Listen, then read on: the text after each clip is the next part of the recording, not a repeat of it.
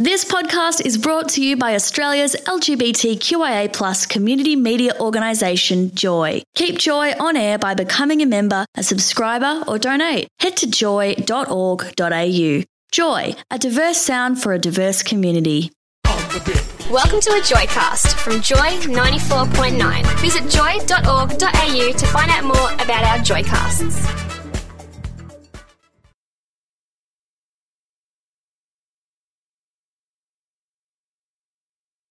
You are listening to John and Harry on your Tuesday drive. And Jono, are you Yes. You a bit dirty? You got some hungry eyes going on? Look, that's inappropriate for this time of the day, I think, Harry. But two people we've got in studio perhaps are, well, they're going to be later on this week anyway. Is Kurt Phelan and Kirby Burgess. Welcome. Hello.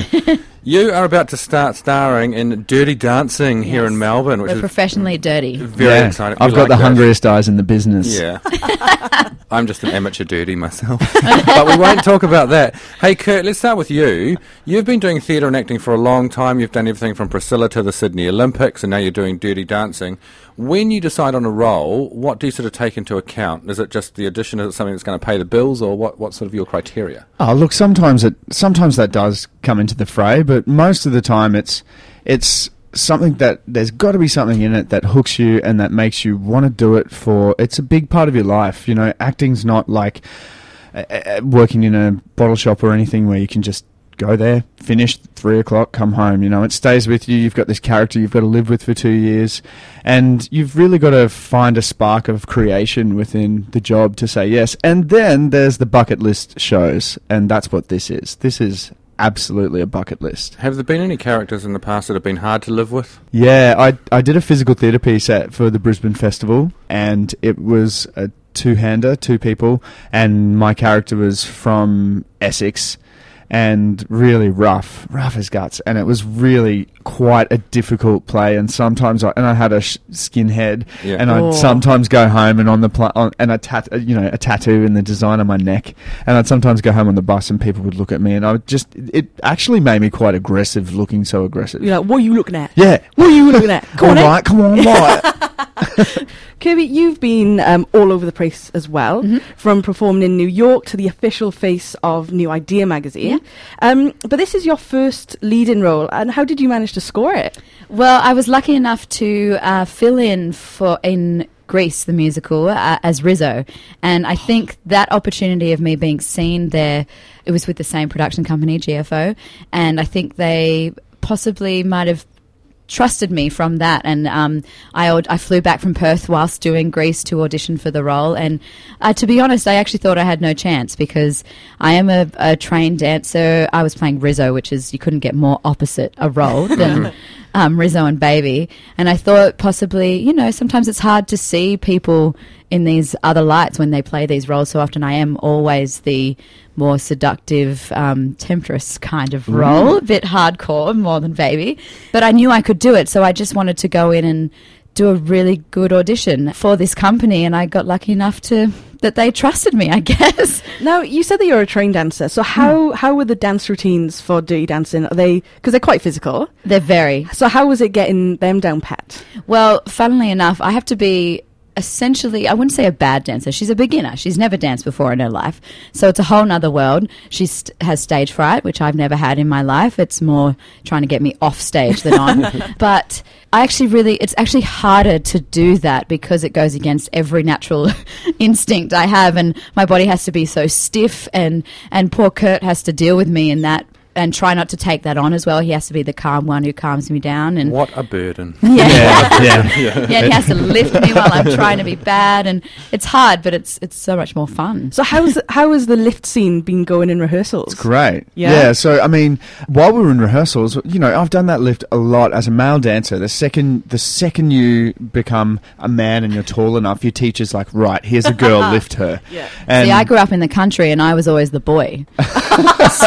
so, yeah. Yeah. It's the opposite. If you're a strong female dancer, right, you lift the girls. Because you didn't have a boy. Because we don't have a boy. But so yeah, like, you know, I've done this lift a lot, but it's really different in the show, the way it's done. Not lying, it took us all of rehearsals to get it right, and there were certain things we were trying to get it right for the look, and then if we could just focus on the technique, we'd get it right. Yeah.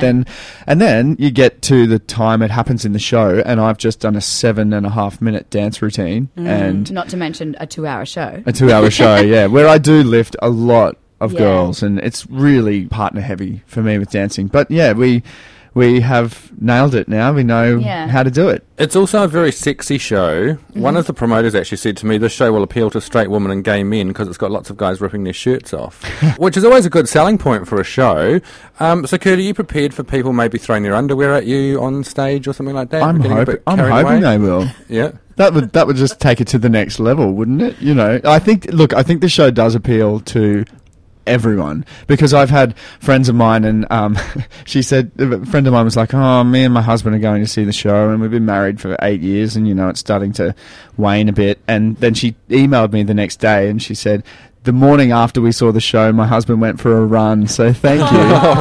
You were worried what I was going to say then, weren't I thought you were going to say something dirty. Then. Hold on. Right, yeah. PC. I'm sure she was going to say something else in that interview. No, it is.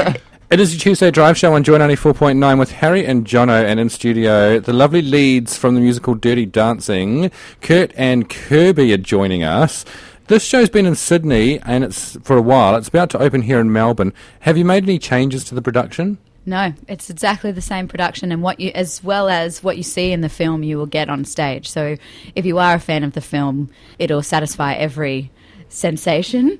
But if you haven't seen the film, it's such an explanatory show that you don't miss anything by not seeing it. And you get so carried away with all the moments in the show that everyone knows are coming up, that you can't help but cheer and holler for all those famous lines and famous lifts. I was talking to Harry before the show, and she's horrified when I had to admit this. I've never actually seen the film. That's all right, you're not the first. Sacrilege. I know, terrible. I was obsessed with the film, and I had it on tape, and I wore the tape out. Yes. I was just like, oh my God. It is quite surprising when you hear people have it. I have the soundtrack, I just haven't seen the film. But that's the thing, right? So you haven't seen it, but how much of the film do you know? You must know the lift, you must know Nobody Puts Baby in a Corner. Yeah. Like, it's weird how and people who haven't seen it. The soundtrack is the film. Look, I'm not as old as I look, and I think the thing was that my mother just didn't want me to see the film when it came out because it was a little bit naughty, and it might lead me astray. Yeah, well, I went completely astray after that. Yeah, that's right. Yeah, no, my poor brother, I was always trying to make him lift me, which never went down well. Now, so it is the 10th anniversary tour. Are you guys massive fans of the film? Like, growing up and you've definitely seen it? Yeah, I definitely seen it. I snuck into my parents' video drawer and found the video and watched it when they weren't home because I thought it was a naughty movie and never looked back. And I think that's one of the great things when you do hear that someone hasn't seen the film, everyone's reaction is, oh, what? How could you live? Because it becomes such a massive part of everyone's life once they've watched it. Yeah, and I mean, with the film with me, like, for a long time I was this young boy who was like, my sister's watching this movie, I'm going to sit and watch it, but I really loved it deep down inside. But more than that, it was Patrick Swayze. It was just watching this man and this bloke dance in a way that was just so different to what we'd seen before. And it was for the 80s, you know, like, he pioneered the bouffant mullet look and like, he really, he's a gun. He was such an awesome entertainer. Well, the soundtrack to the film was almost as big as the movie itself. Yeah. I mean, it was just huge. Have the two of you got a favourite song or a favourite track from the movie? Well, it changes all the time, and doesn't there's it? a few songs in the film that aren't in the show and vice versa. I think what was great about the songs is that Eleanor, the writer, she wanted to find all of the tracks on albums from back then that weren't necessarily released, weren't number ones, but everyone loved them. They were the B-side track, or they were... I have to say Hungry Eyes is the moment in the show, the moment in the film when those drums start in, you hear everyone go, oh, yeah. It's and I've just tapped on my chest and done a heartbeat. Gung, gung. You would know that bit if you'd seen it. But yeah, well, I know the song. So I'm going to pretend I know it. Yeah. But I really love Overload. This Overload. Oh, yes. Yeah, it's awesome. But you can't go past She's Like the Wind. Like, I just... Well, you know, that is Patrick Swayze. Oh, yeah. So I've got a Swayze problem, don't I? Yeah. brush. We've got a quick fire questions for you. So we're going to start with Kirby. Okay. Right. So see if you ready. can tell what we're doing here. What's been the best time of your life? Look, I'm going to steer away from this show and I'm going to talk about other things. I think performing in New York, I got to perform on Broadway and thankfully enough, my family were there, and I'm going to toot my own horn and say I got a standing ovation, had to run back on for a second bow, and I was 18 years old, and it's one of the most incredible experiences of my life. Amazing. Kurt, you'll have to excuse the segue of this next question. It's really bad. For people with hungry eyes, what is the favourite moment in the show to look out for? The end of Act 1, when I first take my shirt off, probably. If you've got really hungry eyes, it's probably that moment. Looking forward to that. Nice. Note to self. And Kirby, nobody puts Baby in the corner, but what's in the corner of your dressing room? Me. It's me. It is actually, it's usually Kurt, because he's in my dressing room every 5 seconds chatting or eating chicken and broccoli. Hey, of all the shows you've done, what's been the dirtiest thing you've had to do?